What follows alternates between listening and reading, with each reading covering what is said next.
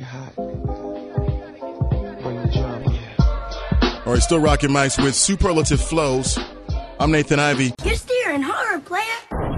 Coming to the stage, he's the author of a book titled How I Broke My Addiction to White Women. Let me read an excerpt to you, and then we'll bring Skip Masters on. Quote, "The college environment was certainly new for me, as well as the white girls and the white boys. The white girls were brave, bold. So bold there was no hesitation to approach me and ask me out. This took all the guesswork out of it for me. I didn't need to wonder which girl I could get with, because if they approached me, I had the luxury of turning them down if they didn't look good enough. So as the star basketball player, I got the pick of the best white girls on the campus." Brothers and sisters, I don't know what this world is coming to. That's from the book titled How I Broke My Addiction to White Women, written by Skip Masters, who is my guest. Skip, welcome to the show. How are you? I'm great, man. Thanks for having me. No problem, man. Deep, very provocative title. I'm sure you're getting a lot of feedback about that. We did that on purpose to obviously get attention. Yeah, and I've been sort of selling it that way. But, of course, it also reads the ultimate tribute to black women. So there's a twist in it as well. Yes. But I appreciate you coming on. So take me back, Skip. Tell us about yourself, man. You're a basketball star, Oklahoma. Oklahoma City, Oklahoma, born and raised.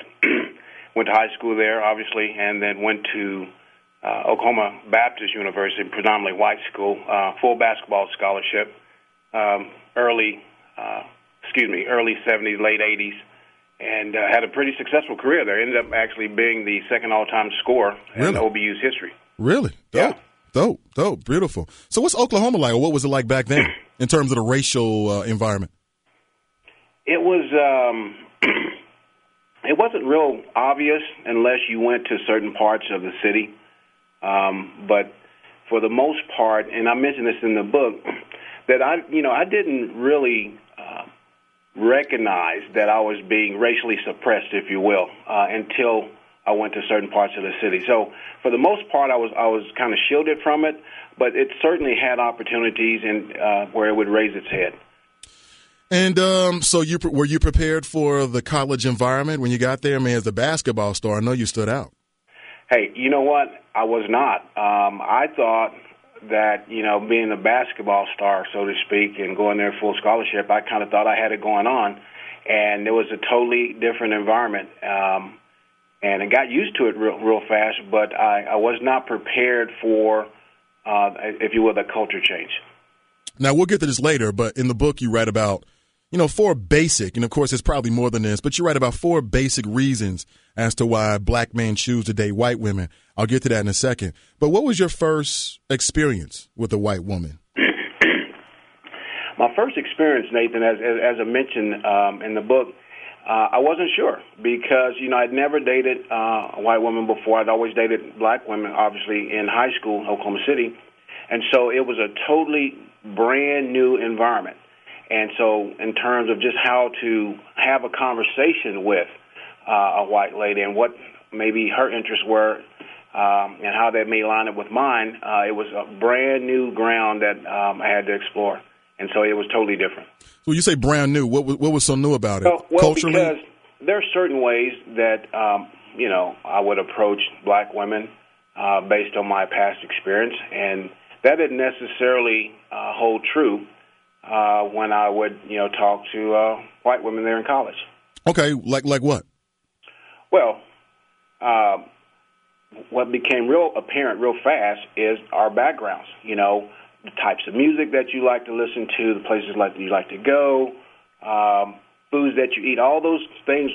There was no commonality between me and, the white women at that point because I was coming from a different background, and so was she. Now, you being coy with the title, it says addiction. You weren't really addicted, were you, or do you feel like you were? No. That title was tongue-in-cheek, Nathan. That came about, my sister was actually giving me a hard time because she said, hey, seems like you only date white women. Why don't you give the sisters a chance? It's like you're addicted to them or something. And so when I started writing the book, I remembered that conversation I had with my sister, and that's how the title came about. So again, tell me about the first experience. I've read most of the book at this point, but just to clue the audience in, you were, on the campus, and you're the big man on campus. You're the basketball star. Right. And black guy in Oklahoma, so you're standing out. You also got the flashy car. Yeah. How instrumental was the car in your dating successes? And I mentioned this in the book. The car was like bait. Nice cars attract girls, and so it ended up holding true there in the college environment. The curiosity of the white women there was really kind of high. I mean, here's black kid coming from the local city, full scholarship, driving a new car. I mean, that was kind of unheard of for them. So it's certainly the car was just one means of attracting them. Even back then, did they present you with any stereotypes? I mean, I'm sure you had to deal with that. And if so, what were they? I mean, because for them, it may have been like a total fish out of water experience. Like, who is this guy? Yeah, I mean, exactly. Who is this guy? Because from my experience, the people that I encountered there in college, it was unusual for the white girls and white guys, for that matter, to see a quote black kid that had on the surface had the same things they had. Nice clothes, nice car, and so it was kind of put them back like, hey, what's with this guy?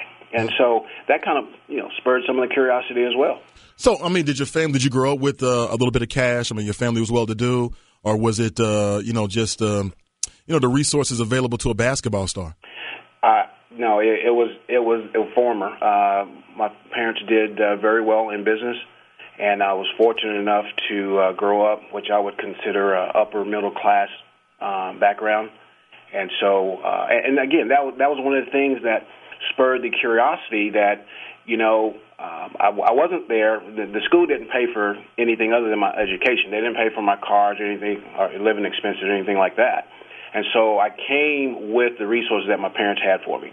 So again, that was different for the environment which I was in. My guest is Skip Masters. He's the author of a book titled How I Broke My Addiction to White Women, the Ultimate Tribute to Black Women. And that's a very interesting spin there. And I want to get your thoughts about that. But in the book, you write about this sort of moment in time where you had dated one white woman and you talked about their curiosity of dating a black man. Talk about that a little bit. I mean, that was something that was vocalized to you? Was it discussed? Yeah, did you much feel, so. And also, and Skip, also, did you feel objectified? Like, they only want to be with you because you're the black guy here. Kind of like you're this oddity, this curious thing that they want to figure out how it works. Yeah, you're right. Some of it, I did have that feeling on occasion.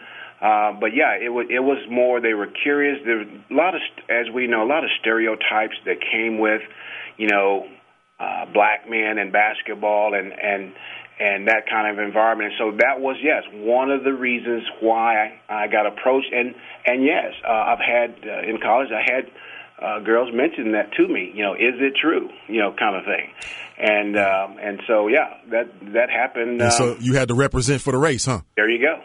It's funny. Some time ago, years ago, actually, I talked with the author of a book titled Hung, H-U-N-G. Okay. As I say in the book, it must be really awful to have created this myth around black men, but also it's a myth that kind of denigrates black men, but also celebrates them. Let's take a second. It must be really awful for white men in that case. Yeah, exactly. Let's take a second, Scott, and also the listeners out there, Mr. Lamont, join in and laugh at the fact that this backfired on the mainstream.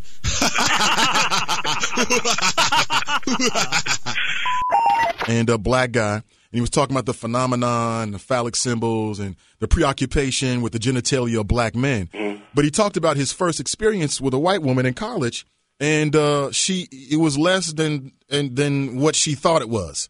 And she said, "Look, aren't all black guys supposed to be, a certain size and girth?"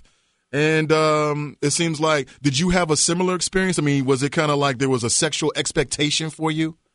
Certainly, there was an expectation, and I believe I lived up to it, but there's certainly an expectation. And it was voiced to me as well. Really? I mean, like what? I mean, hey. I've had just literally men are endowed better than other men. I was like, you know what? I haven't seen other men. So, but if you want me to live up to this stereotype, I'm not really sure. And yeah, we had that conversation on a number. That was your response, Skip? Come on, man, you got to be more player than that. You got to be like, hey, let's go find out, something like that.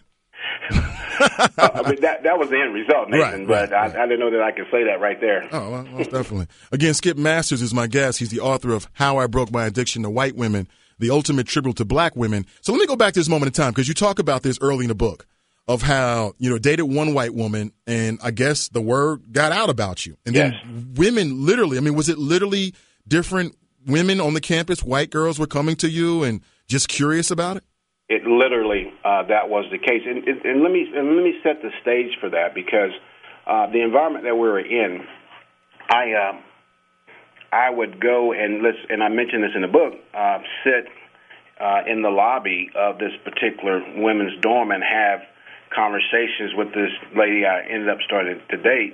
And so obviously, I already had a little buzz around me, being who I was in the basketball player in the car. But now I'm sitting in the lobby having conversations with this young lady. So naturally there's some curiosity going on amongst the people that are in that environment. So once, we went off and, enjoyed ourselves, if you will, over the weekend, came back naturally. She said something to whomever she said it to, and then all of a sudden it was a buzz.